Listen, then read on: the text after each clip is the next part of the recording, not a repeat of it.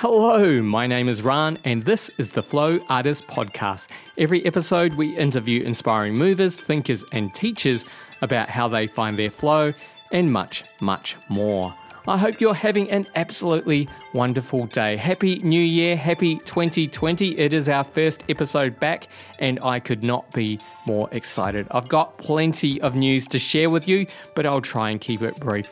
Over the break, Joe and I went on holiday in New Zealand. It was absolutely fantastic over there. The weather was wonderful. It was wonderfully temperate, and we had a good time visiting family and friends. Unfortunately, though, while we were over there, we were very upset and saddened to see all the news of the bushfires that were happening in Australia while we were away, and we felt a little bit powerless.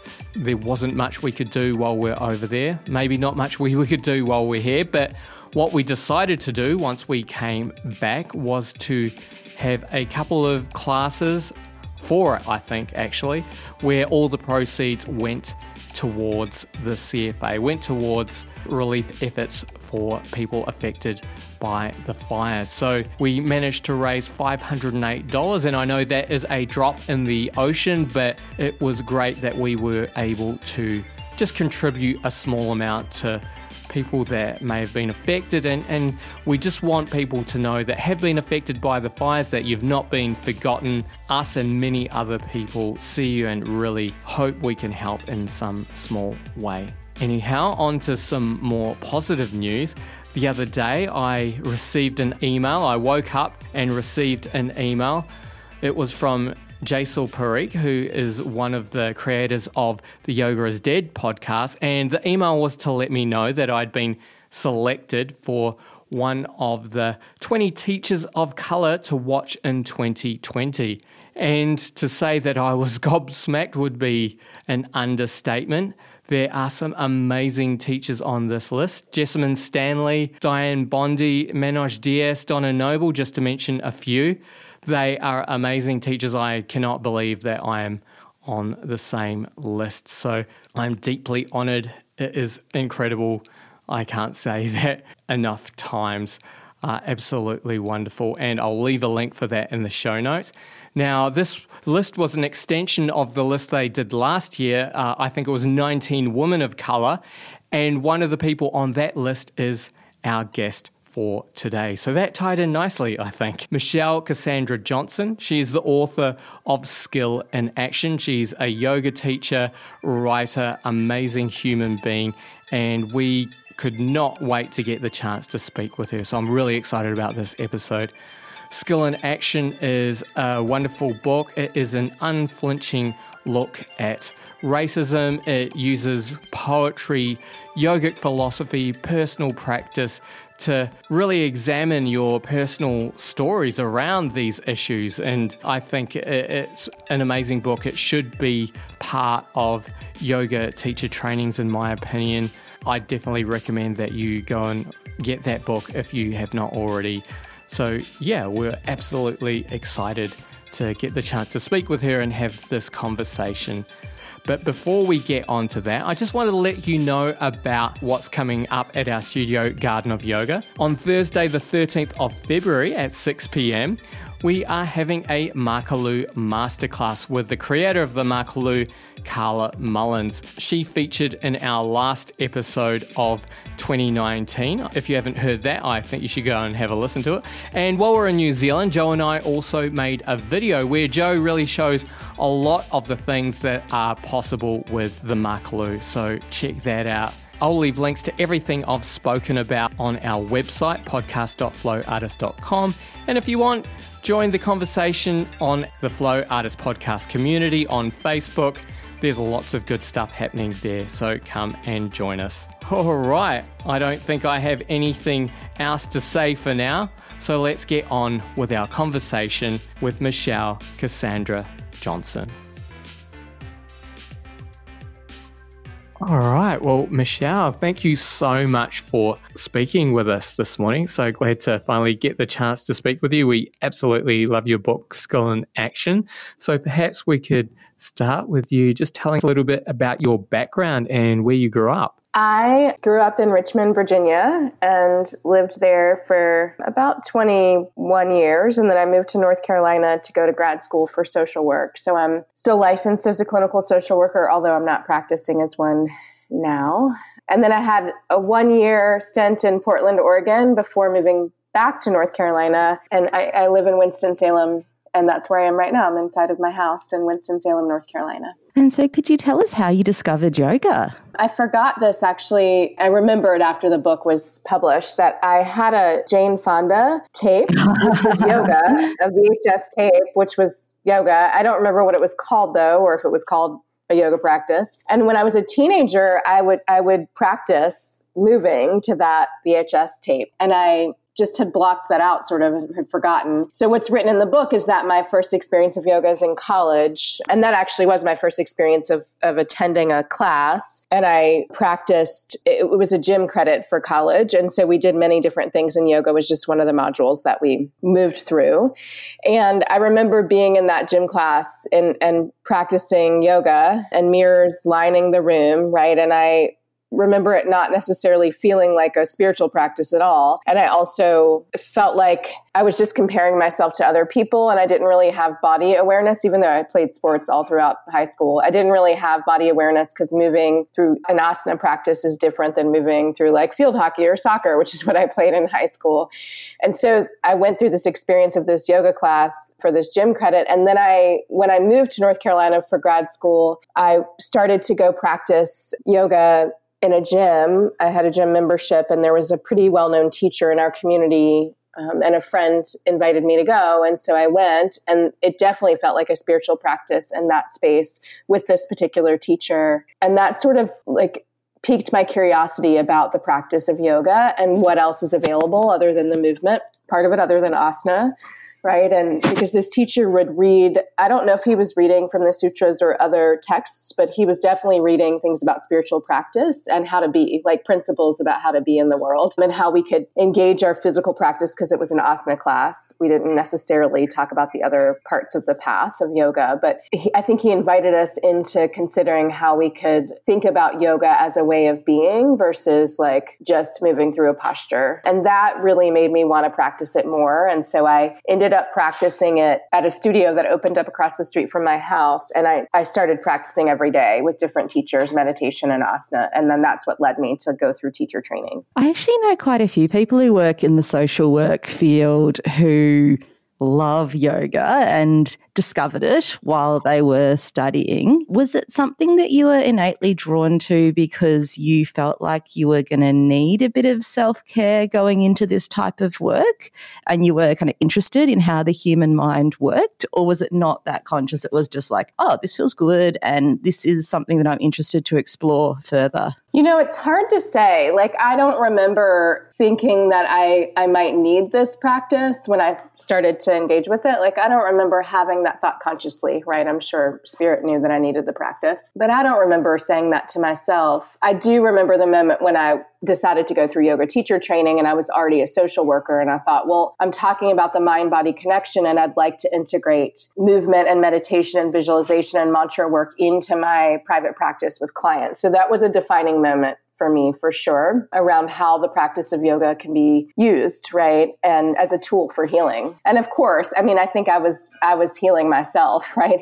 As I was going through this practice. But again, it wasn't a conscious, like, I need this practice to heal my spirit, right? I didn't think about it that way. Now I do think about the practice in that way, but then I didn't. And was there a defining moment that inspired you to write Skill in Action? I started leading my own teacher training, which is called Skill in Action, in, I think, 2012, 2013. And I was in, I think, about the third year of leading that. So with my third cohort. And I'd written a manual for Skill in Action. And in the manual, I write about social justice. Like I wrote about the yamas and niyamas, similarly to the way that I wrote about them in the book. And there were some articles about justice. And of course, everything we talked about in this teacher training was about the intersection of justice and yoga. Mm-hmm. And so there was a student I had, her name is Marcia is her name. And she said, you should write a book. And I was like, oh, I should write a book. Like it was just okay. And then I thought, well, I've written this manual, which is like over 100 pages. I can sit down and write a book about yoga and justice instead of just like talking about it. And I have the skill and action is very different than my yoga teacher training manual. But in that moment, I felt like, I've sat down and written a manual before. And it took a lot of energy and time, and I had to do it because my teacher training was coming up. So I think that just made me believe that I could write this book. And it was really Marcia that sparked the thought for me. And I'm so glad that you did. I'm also really curious if it evolved a lot through the creative process of your writing, or did you go into it with a pretty clear idea of what you wanted to say from the beginning? I worked with someone who sort of managed the Skill and Action project, writing the book, and she helped me with the outline, and then I sat down and wrote, in response to this outline we co-created. And the book did evolve. The Where I'm From activity was added late. Like, it was one of the last things I added before I self-published. Everything else was written, which is really interesting because it's actually what I lead with in most Skill and Action workshops, is for us to think about where we're from and our cultural conditioning. And I remember where I was sitting when I was living in Portland at that point, and it was late 2017. And I was like, I want to add this Where I'm From. And I just sat down and wrote mine in like 30 minutes or shorter. Like, it didn't take me any time to write it.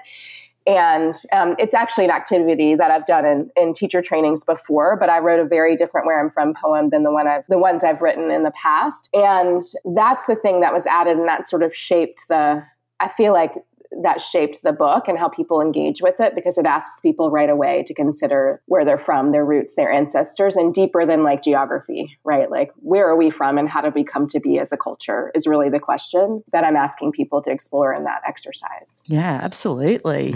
That's a great exercise as well. And we both feel that Skill and Action should be required reading in yoga teacher trainings. And it gives such a poetic and practical exploration of the yogic philosophy, and also I think makes it relevant for our lives today. Did you have a particular reader in mind while you were writing the book? I definitely said out loud, I was like, I want this to be part of yoga teacher trainings. And I knew I wanted to teach modules in response to the book becoming part of teacher training curriculum. So that was my goal. I knew that. And I feel like Skill and Action is really for anyone who's trying to connect with a spiritual practice, both to heal themselves and to heal the collective, and to see the ways in which we're different based on our identities. And so I think a lot of people doing diversity work or inclusion work or anti-oppression work, the book will appeal to them as well, because it really is about like who's left out of spaces and who's included and what's the history of that and why, and how we can look to create liberatory spaces that are welcoming to all. So that's I feel like the purpose of the book, although lots of yogis are reading it, right? That's naturally who's drawn to it or attracted to it. But I really think it's for anyone interested in spiritual practice and interested in doing something other than spiritual bypassing, right? Like actually bringing a conversation about what's happening in our culture into the spiritual practice spaces. The vibe I got from the book as well, especially when there were so many poetic passages about encouraging people to do creative writing about their own identity. And I really got the sense that there was this overarching theme that like your voice matters and who you are as a person matters. And I thought that was a really beautiful aspect of the text. And so it's kind of interesting that you're expressing an idea that it's for the collective.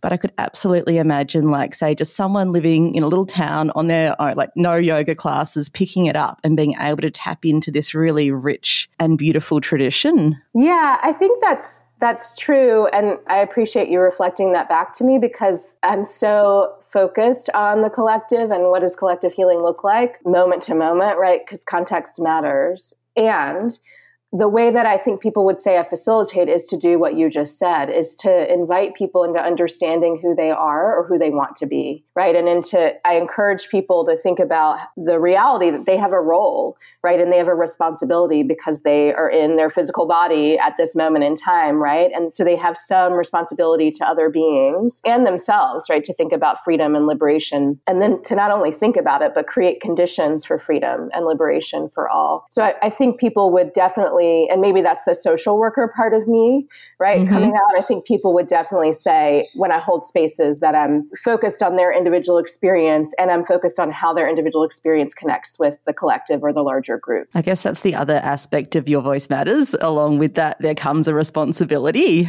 I think so, because I think there is, at least I've only lived in the US. So here I feel like, and I say that because I can't always speak about other spaces or cultures if I haven't like been there, right? And I'm not connected to other spaces. But I think here, and it's written about in the book, I wrote about it, there's a focus on the individual and the individual experience. And I think that gets replicated in yoga. And in spiritual spaces, we're not necessarily talking about that responsibility that you and I are talking about right now, that it's really about individual transformation. And then it's like, for what, right? To what end? Like, why are we doing this, right? I mean, self-improvement is great. And feeling whole is really important. And I want everyone to feel whole. And I also want them to see their connection to the larger whole, right? The larger group or collective is the language that I usually use. And just looking at some yogic texts, there definitely are some interpretations that almost seem to suggest like not getting too passionate about any particular cause or like renouncing the rest of society to go and practice in seclusion. And I've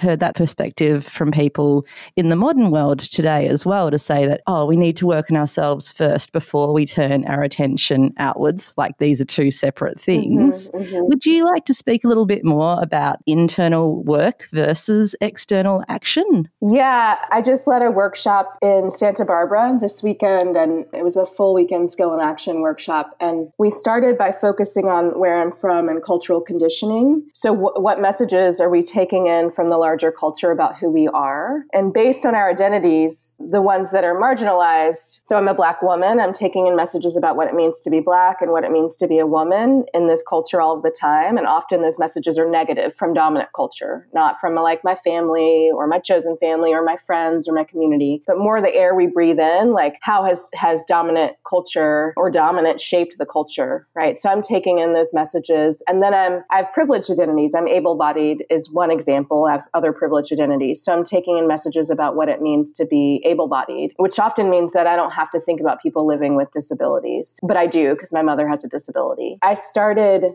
this workshop with that, like, what is our conditioning? And then I focused on internalizations. What are we internalizing and what manifests from what we're internalizing? And that felt like the very personal work. Like people did storytelling around and about the messages they're taking in and what manifest. And they told the story that culture's constructed for them. And they also told the story they want to like express, right, to the world and in their relationships. So it was this dance between all of us are breathing in toxic air if we think about dominant culture and dominance and abuse of power. And what manifests is different for us. And that's based on the multiple identities we have, our intersectional identities. It's also based on some other experiences. Like if we've experienced trauma, it's based on family and messages we did receive from family or things that were unspoken. So we did this conditioning, which is like the large picture. We had a conversation about that. And then this internal work. And then we connected it to action. So based on what you understand about your identities, and this is one of the activities in the book. It's the uniquely positioned activity in the book. So it's like based on what I understand about my identities, both the narrative that I have about them and what culture says, what is my role and responsibility? How can I take action? And that will shift based on where I am and who else is in this space or what's being called for in the moment. And I think that, you know, the idea of personal work is really, it's important. I mean, the practice of doing personal work is important. And I think we can get stuck there and we forget we're connected,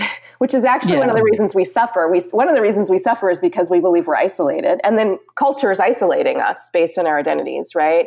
And so I think this like hyper focus on my own individual personal transformation, absent of like my ancestors or people that are moving on the planet with me right now, feels, I don't want to say it feels dangerous. I feel like I'd be missing something if I didn't think about the connection to the whole, like to everyone's humanity. And I think my awareness of my connection to others and my responsibility to others and to the planet, right? And to be a good human as I move on this planet, I think that is what actually defines action for me. Like that's what defines the action that I'm going to take. I always remember that my actions affect other people because I've been negatively impacted by culture and by individuals and culture based on identity. And I think it has to do with how I was raised. I think it has to do with my mom and her work. She's a special education teacher. She was for 30 years. And I spent lots of time in her classroom watching her care for people. And so I actually think that's what shaped this, like, oh, we are connected, right? And what we do matters. And if I'm just on my cushion meditating, great. I'm probably not going to reach enlightenment because I'm like just doing my own individual thing instead of looking around and seeing the other beings I'm in relationship with.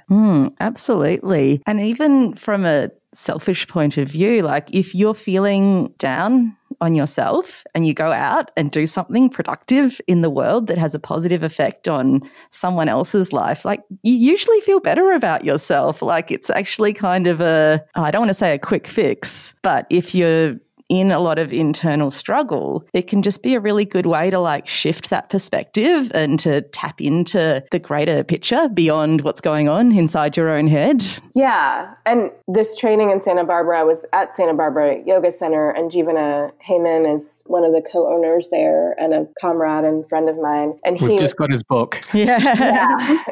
And we've spoken to him on our podcast as well. Yeah, I love him. He did a book reading while I was there, and he talked about yoga as service, and what you just said reminded me of that, and the experience that we can have when we look outside of ourselves and when we remember connection, because the message in yoga is that we are connected, right? Which is different than we're the same. It's that we are in relationship. All of us are in some way. And Jivana talked about it as like all of us are spirit, right? We're spirit, we're divine beings is what I say from the Gita, right? And part of our practice is to connect with our divinity and the divinity in others, because that's what the Gita says. And the practice can help us do this and remember divinity. And we could interchange humanity for divinity or wholeness for divinity, just whatever resonates for people. So I think you're right that when we are able to look outside of ourselves and also recognize that we're divine, that we are spirit, that we are bigger than our physical bodies, even though we are in physical bodies, that we can shift our perspective. And I think that's what you're naming when we engage in yoga as service, bigger than the physical practice, although that is one way that people serve. They create spaces for people to practice, right? And to move and to breathe and reconnect with their bodies, right? When we engage in service work, I think it's a reminder of our individual and collective humanity and divinity. This might be another selfish perspective, but I mean, even some of the teachers we've spoken to who seem to be most of service seem to be the most successful. Kind of interesting. Yeah.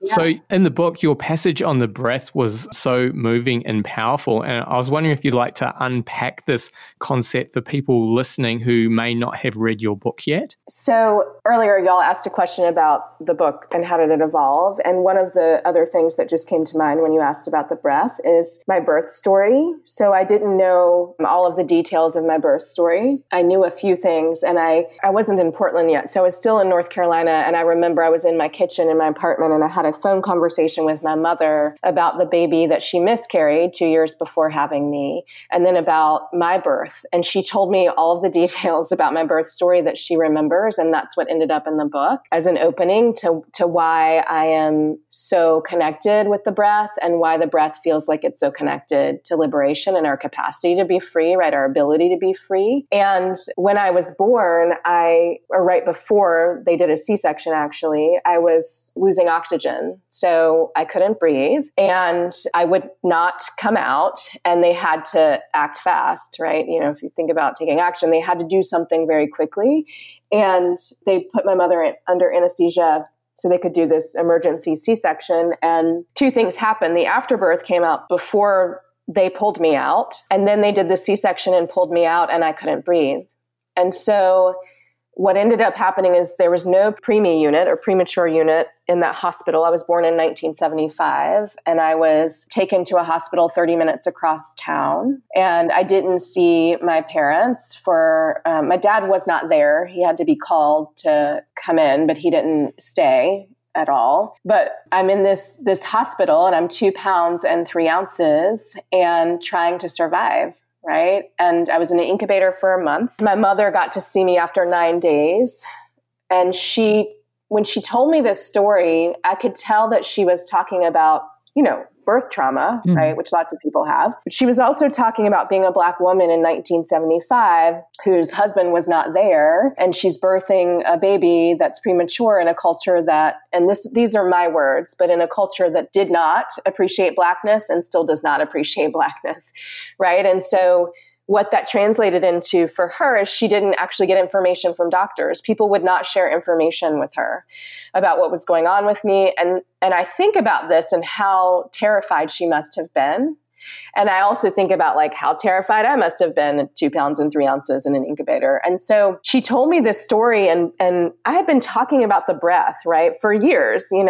I have asthma as well. So I've been thinking about the breath and I've had the experience of not being able to breathe and having to go to the hospital to have a nebulizer treatment or to get a shot, right, to open up my bronchial tube so I could breathe. So I had that experience as a child. And when I started teaching yoga, I started talking about the breath because it seemed central to the practice. And the breath, when I am able to breathe, I feel free. Mm-hmm.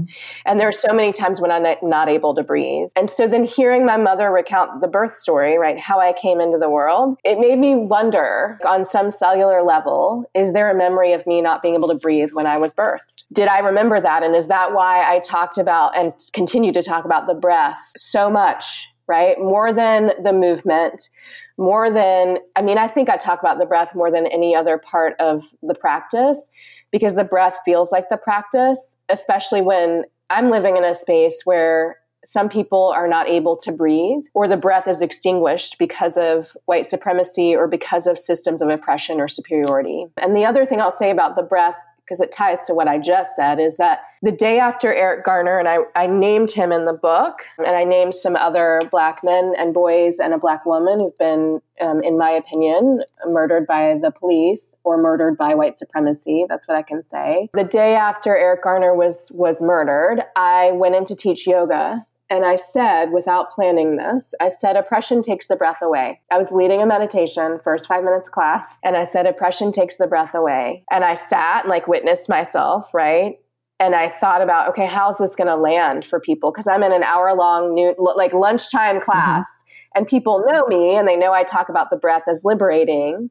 But they've never heard me say, we live in a culture where oppression takes the breath away. And I think for folks who knew the story of Eric Garner, they knew exactly what I was talking about. And they also were hearing it from a Black woman saying this. And for me, a lot of what I talk about with the breath is that we need to, part of our action, right, and responsibility is to make space for others to breathe. And I can't help but believe that's so much from my experience of not being able to breathe, right? Through being birthed into this world in the way I was, my mother, the way she was treated, having asthma and having to navigate healthcare systems, right? And as a Black kid with asthma, not necessarily getting the best healthcare, even though my mother tried, to make it so that I would get the best healthcare, but the healthcare system hasn't really been designed to keep me healthy or to make me well. And then to invite people into inhaling and exhaling and really think about the practice of the breath and what it provides for us. And when we can't breathe, right, our physical body, we die, right? I mean, our spirit and soul lives on, but our being able to move from this physical body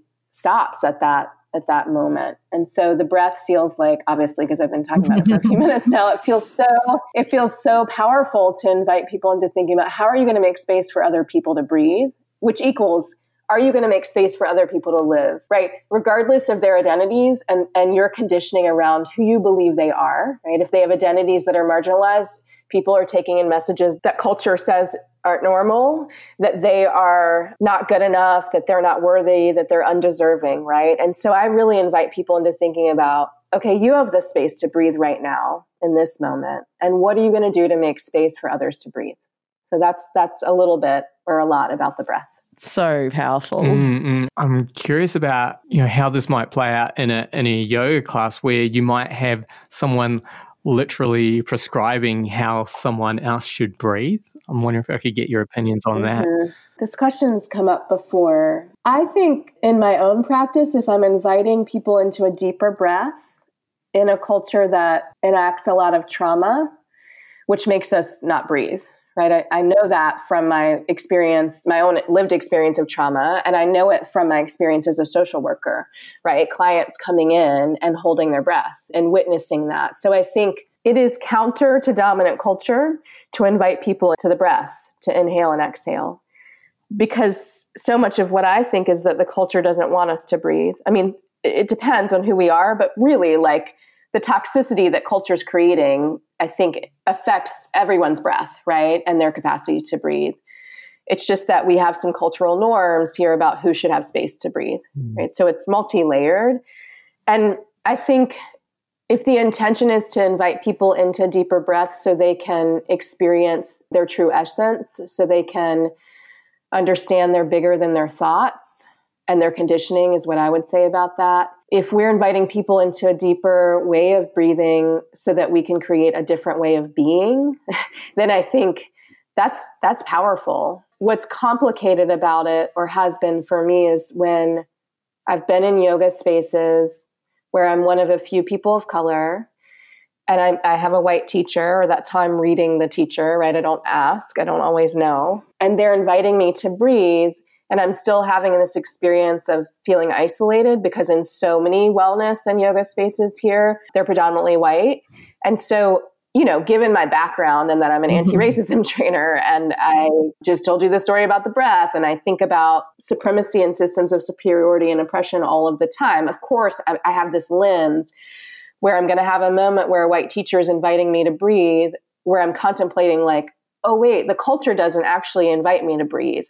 And now you're inviting me to breathe. And so sometimes there's dissonance with that for me. And ultimately, I feel like if we have more space to breathe, then that equals liberation, as I named before. And then I do think it allows us to really witness what we're doing and what we're not doing, right? And I think the breath actually can allow us to live into the responsibility we've been talking about. Sometimes in asana practice, I'll say, let the breath lead the movement. And I really mean like the physical posture, but I also mean a movement for social change. Because what happens when I breathe is I'm able to slow down, and I'm able to reflect on thoughts, and I'm able to like assess, are these thoughts things I'm making up in my mind, right? Are they true? I'm able to connect with my heart when I breathe. I'm able to connect with my intuition. I'm able to connect with, I call this like the ability to remember to remember. And when I say that, I mean, I think all of us know what's going on in culture. Culture just puts pressure on us to forget. And there's so many things that can distract us from actually opening our eyes and being able to see or feel what's going on around us, and how misaligned, how deeply misaligned the culture is because of the violence, and because of saying some people are better than others, and because people are profiting materially off of these norms, saying some people are good and some people are bad, or some people deserve to be exploited and others deserve to be resourced. And so the breath in itself is a powerful practice. So more of that, right? As long as it's like in service of us being a different way and challenging what dominant culture has set up for us. And that really leads me into this question that I've had in my mind for a while as a white lady yoga teacher. And if it's okay, I'd love to read a little passage from your book, because I think you just sum it up so beautifully and so powerfully. The westernized practice of yoga has avoided the conversation about oppression and privilege because it sees itself as a practice that transcends dominant cultures, toxic narratives, and norms. It sees itself as an all-inclusive practice doing good for the mind and body without the need to reflect and study the ways in which it is perpetuating institutional oppression. And I think sweeping all of that stuff under the rug is so toxic. But I also have questions about when and how is it appropriate to have these conversations, especially as a white person teaching to a diverse group, because I'm not sure if it's my place to raise this stuff when maybe I'm re-traumatizing someone in the class who's just come there for respite. And I've definitely been in classes where the teacher has had good intentions to explore an aspect of philosophy, but it's just really clumsy and it just doesn't ring true, because you just get the sense that they're saying it because it feels like the right thing to say, not something that's innately from their lived experience.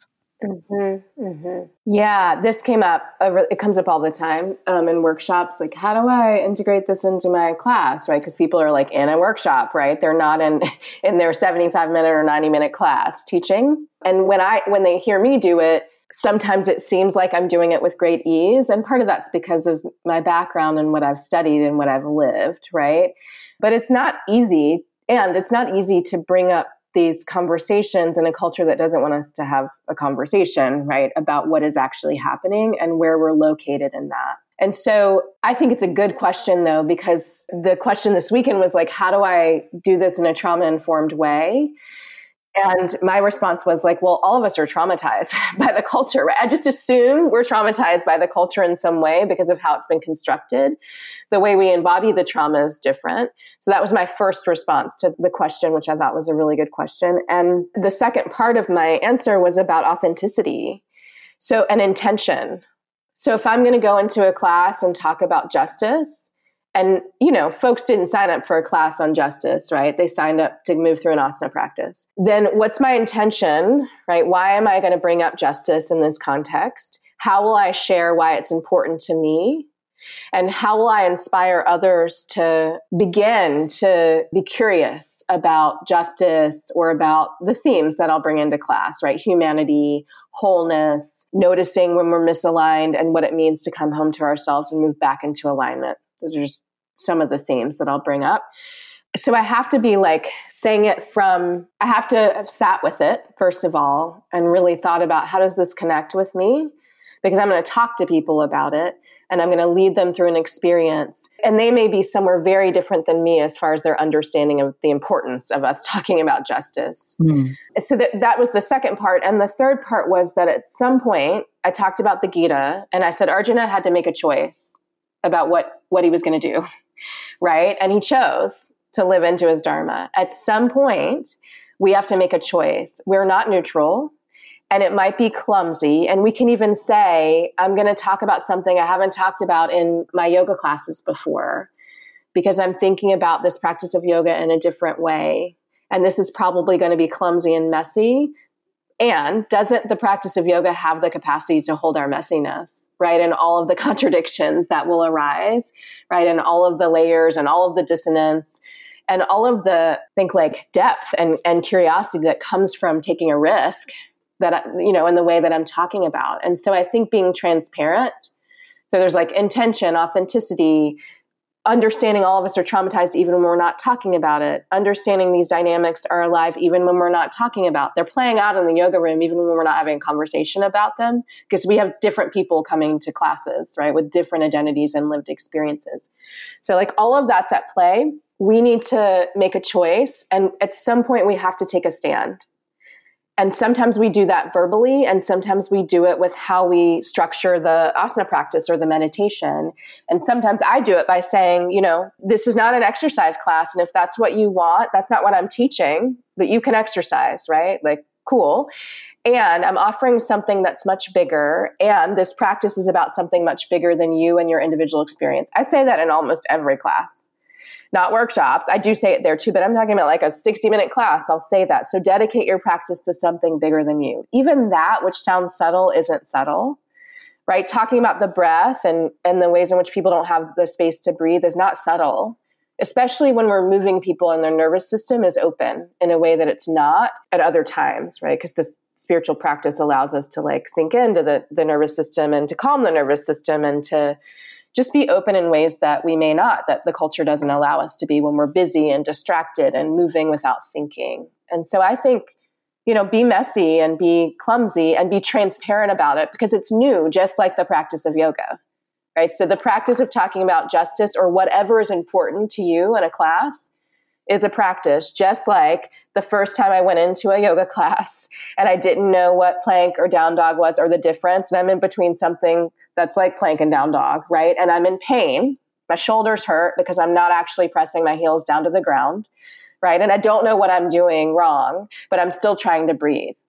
Same thing in my mind when we want to talk about these issues that we're exploring right now. Yeah, I think that's really great advice and absolutely in tune with the practice of yoga. And I think even just the idea of, as a teacher, acknowledging that this is new for me, it could be messy, it could be clumsy, really goes a long way, because I think the classes that I've been in when someone has tried something and it really hasn't landed and it's felt really awkward is when it's been someone else's words and someone else's work and they've just kind of plonked it into their class because it feels like they should, when it's not actually an authentic expression of something they're feeling at that moment. Right.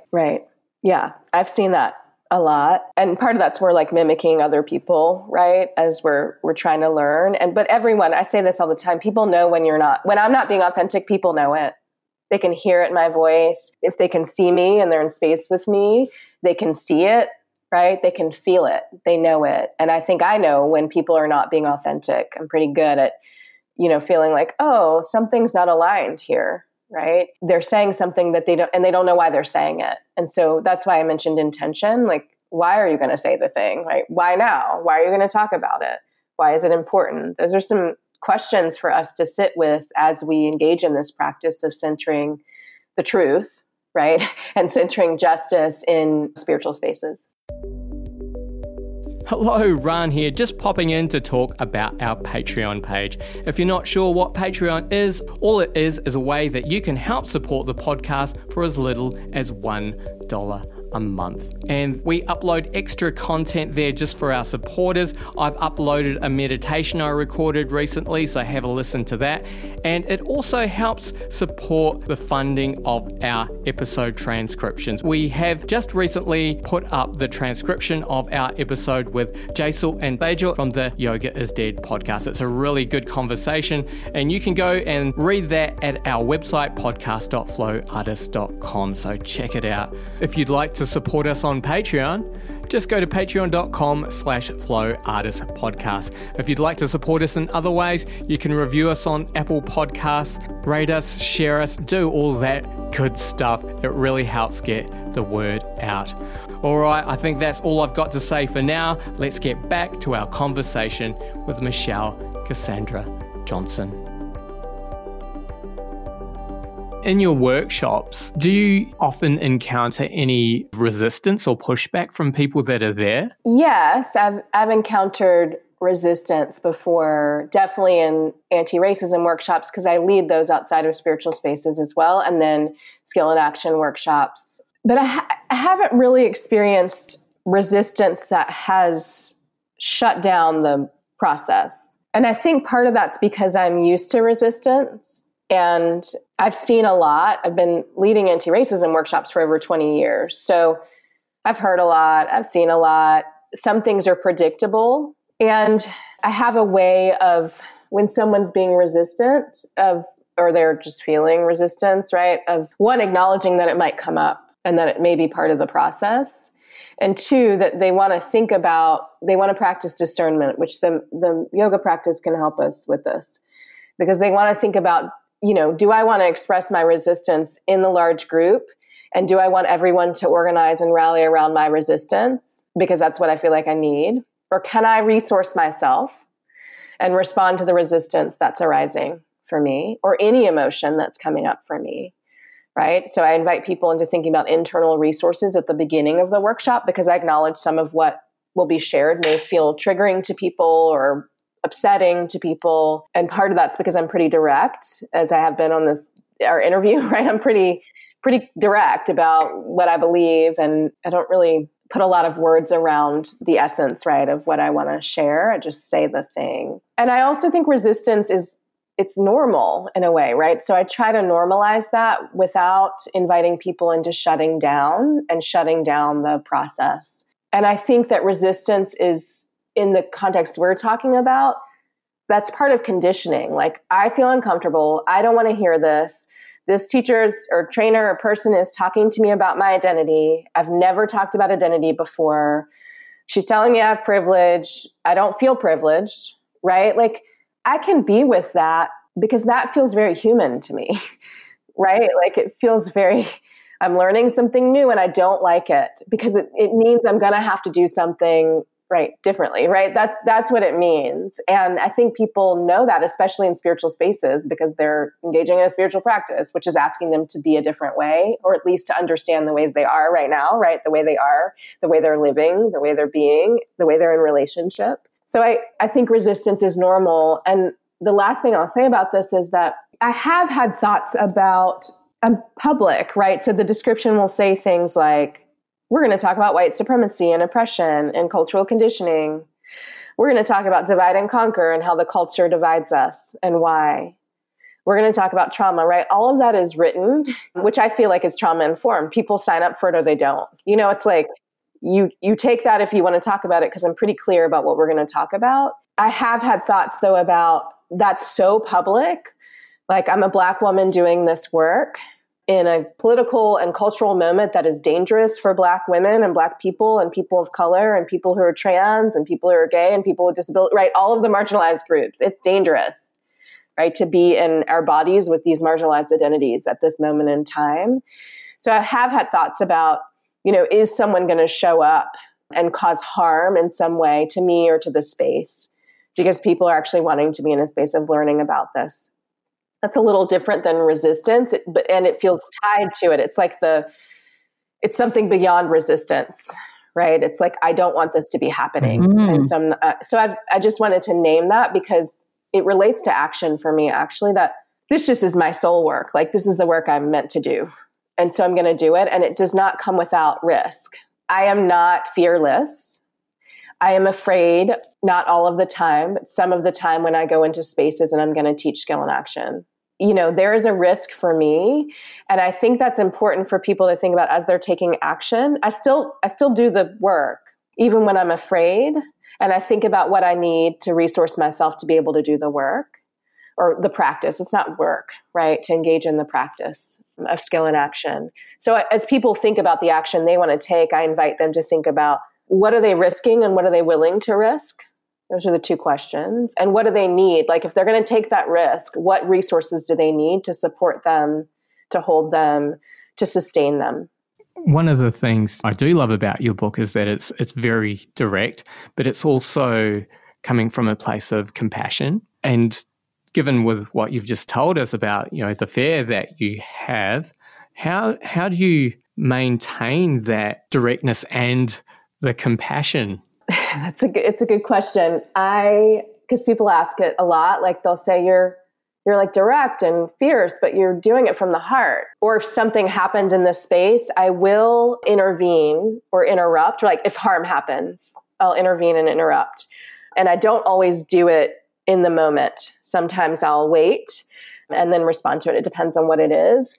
I think that I learned how to be clear, direct, honest, and fierce in the sense of like, I'm gonna say the thing or I'm gonna do the thing because it's what's being called for. Not impulsivity, but fierceness, ferocity, and compassion. I think I witnessed my mother doing that. I've never actually thought about it this way, but I think she was a special education teacher in a system that did not appreciate the children she was teaching.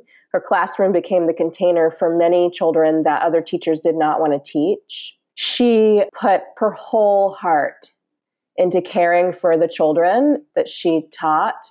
And she did more than like teach, right? The content. I think she was teaching them, the children. And I also think she was teaching the people that didn't want those children, like how to be. She was modeling that.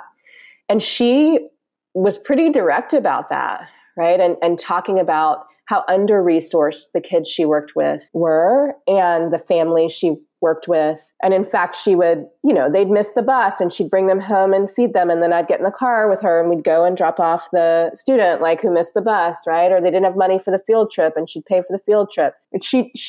I witnessed her living into her dharma and putting everything into it. And I witnessed her standing up to people that made the children she taught invisible, right? And made them feel unworthy. And so I assume, because I've actually never said it this way, that I get this from her, like, because I spent a lot of time in her classroom. So I think I get this directness about what is actually happening in this moment, which can provide structure for people, actually, which is what she did in her classroom. What conditions are okay in this space, right? So making people feel invisible is not okay. Right? That's an example of a condition that she was like, that's not actually happening in this space or in this school or in this system of education. And I'm going to do something about that. Coupled with, I'm going to care about these children that other folks don't care about. And sometimes their parents did care about them, but because their parents had been in the same system, it was hard to express that care. So I think I got this from my mom, because that's who I witnessed doing it all of the time and taking risks doing it and doing it in a way that looked fearless. Mm-hmm. even though she wasn't fearless.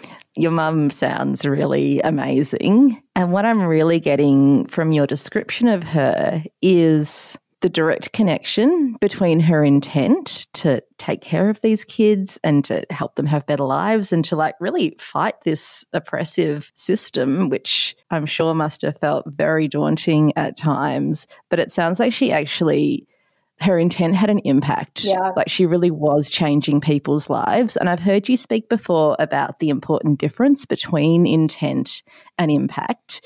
Would you like to speak a little bit about that for us now?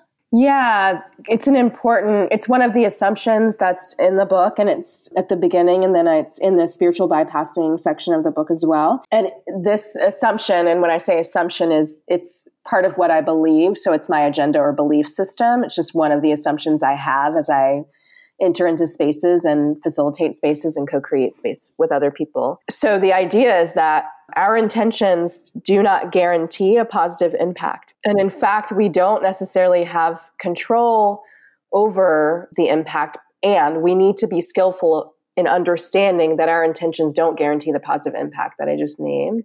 So what I say is I have good intentions most of the time. And the reason I say most of the time is because I have unconscious bias. And so I don't know when sometimes I'm not clear that I have intentions that actually may be tied to harm. And it's not that I want to harm people, right, or beings. It's just that I'm not always aware of my intentions. I do know that I have good intentions most of the time, and I cause harm. And that's the impact part. So I can have good intentions and still create harm, and sometimes unknowingly, right, like unconsciously. And I'll say that I only know that I've caused harm if I have a moment of reflection, like I've said something that I know has landed in a harmful way for someone or some people in the space because I can feel it and people stop breathing, right? And there's this awkward like response. That's one way I'll know. I'll know if people tell me this was the impact of your actions or your words, right? Or the conditions you put into place. And then often, as I just named, I don't know when I cause harm. And I think that's because the dominant culture doesn't really have a good system for us to acknowledge harm when it happens and to disrupt it, and then to try to like figure out what would repair look like in this moment. And so many things result from that. More harm, resentment, people being conflict avoidant, right? So many things come from our inability to be able to acknowledge harm. And the culture says, how it's conditioned me is that if I have good intentions, that is all that matters. So thinking about my mom, all of the other teachers in that school were they were educators, which is not an easy job. And so I imagine they believed they had good intentions and they were doing good work. And I believe they were doing good work. And still, because they didn't want the kids in their classroom that they'd send to my mom's classroom because they were behavior issues, they were acting out in class, right? They didn't fit the norm of the class, right? They're sending these kids to my mom's room. That causes harm. So the impact was harmful, even as they were doing work that I think was really well-intentioned. And I always say in workshops or in spaces that our work is to pay attention to the impact, especially when people who are most marginalized are telling us that we have harmed them. Right? We need to listen, like that's the practice. And yoga's taught me a lot about listening. So it means being undefended, right? It means receiving what someone is saying to me when I hold the privilege, especially when I hold the privilege and power in that situation and they're being hurt by me or something that's in place in the space or other people in this space, right? Or some policy I've put into place that's causing harm that I did that was well-intentioned. So I think that it's so important. You know, we've been talking about action, ask about action all of the time. One action or skill I'll offer is pay attention to the impact. Pay attention to when harm happens and no one says anything and you feel it in your body. And then think about how you could at least name that harm happened. And the way you could name it is to say, something just happened. I'm not exactly clear what it was, but this is how I'm feeling in my body. I feel dis-ease in my body. I feel like there's something that's disconnected and we're about to move forward. And I think we may want to pause. How are other people feeling? Right? That's what it does. You know, people can do it in different ways. That's an example of what it could look like. So I think it's a skill to interrupt the pattern of moving forward to content or moving forward with the meeting or moving forward with the asana practice or the meditation cues, right? Or whatever we're facilitating, it can cause harm when we do that. And instead, I think we can pause and ask, what's going on? What did y'all notice in that moment? Because I think someone just got hurt or something was said that caused harm. And I don't want to set up the idea that I always interrupt harm because I don't always see it. I don't always know what's happening. And sometimes the conditions in the space I'm in will define how quickly I intervene. And I do think it's something that people who've been in space with me, they would say that I actually do, though, a fair amount model what it is like what it means to name impact and to slow down enough to be with it. Because the dominant culture says, never talk about the impact of the history that's been set up and how we've landed where we are right now, right? Culturally and politically. Don't talk about that, right? Don't talk about how we came to be, and don't talk about where we're from and that it means something. Instead, be in spaces and act like those things I just named are not powerful and they have no meaning, right? They have a lot of meaning. So that was a lot about intent and impact, but it feels like a skill to be able to practice. To know intent does not equal impact, and then to name impact or to listen to it. It's really powerful as well, the way that you don't have to know what happened to be able to open up space to talk about it, because I think that's something that hasn't occurred to me before, to just pause and just check in. Because I think especially as teachers and facilitators, it definitely is our habit to just keep going rather than to actually check in. And I think it's also a bit of a habit to just have that outward persona that we know the answers, even though we know that we don't. Right. But it's so powerful to be able to stop and, just open up that space for dialogue. Yeah. And I think, in so many spaces that doesn't happen because we don't think we have time to stop. Right? Like we don't think we have time to pause because there are goals for the meeting or whatever it is, right? There's an outcome. We need to get somewhere. We need to be efficient, right? We need to be effective, and we need to redefine what effective means. And we also need to focus on relationship and the process and know that we're not in a harm-free culture. Like harm's happening all of the time. So it's definitely going to happen in the spaces we inhabit, right? It's going to show up, and we're going to harm people. And I think it's sort of liberating, and I don't want to hurt people. And it's also liberating for me to know, all right, harm's happening. I'm going to cause harm, and it's not my intention to do that. And I'm also going to talk about it when I understand it's happened or when I feel something in the space, right? And I think the practice of yoga feels so related to this because I said this in a room the other day. When I'm injured and I'm practicing asana, my options are to push through that injury and hurt myself more, right? Or to pay attention to the injury, right? Give it the attention it needs so I can heal. So if I think about intent and impact and harm, right? We can cause more harm by pushing past it and by not naming it, or we can heal through talking about it and trying to set up conditions for repair. I was wondering if we could just ask you one final question, and that question is, if you could distill everything that you've learned and everything that you teach down to one core essence, what do you think that one thing would be? It is remembering I said it earlier, remembering our divinity and humanity and our right to be whole. And through that, remembering our connection to shared humanity and the divinity in others, and our duty to create spaces where people feel whole. Beautiful. Yeah, it's so powerful. Thank you so much for everything that you've shared with us. And that was our conversation with Michelle Cassandra Johnson. I hope you enjoyed it. I know I did. And I think that lately there's a lot of anger and division going on, especially on the internet. And what I love about Michelle's approach is that she's honest, she's direct, she's unflinching, she speaks truth to power, she just tells it like it is. But there is this underlying current of compassion, and I think that's really important. It's really taught me that I need to, be a bit more mindful of the way that I receive information and in turn put things out there. So Thank you again to Michelle for your wisdom and your honesty and just for sharing what you do with the world. Next episode, we have an amazing guest, and that is Tristan Rose. He's got an amazing story of conquering adversity. He's an inspirational human being, so I can't wait for that episode to come out. And that'll be in 2 weeks' time. We're back to our fortnightly schedule. So again, look out for that in 2 weeks. I wanted to thank and honor the traditional custodians of the land where this podcast is recorded, the Wurundjeri people of the Kulin Nation. And a bit of a side note here, but if you haven't read it already, please read Dark Emu by Bruce Pascoe. It's an amazing, important book. It's about the agricultural practices used by the First Nations people of Australia. It goes against what is commonly, I guess, propagated in our history books. It's an amazing piece of work. It uses the words of the colonial settlers themselves, so it's got some really interesting stuff there, and I think that everyone should read it. It's really good.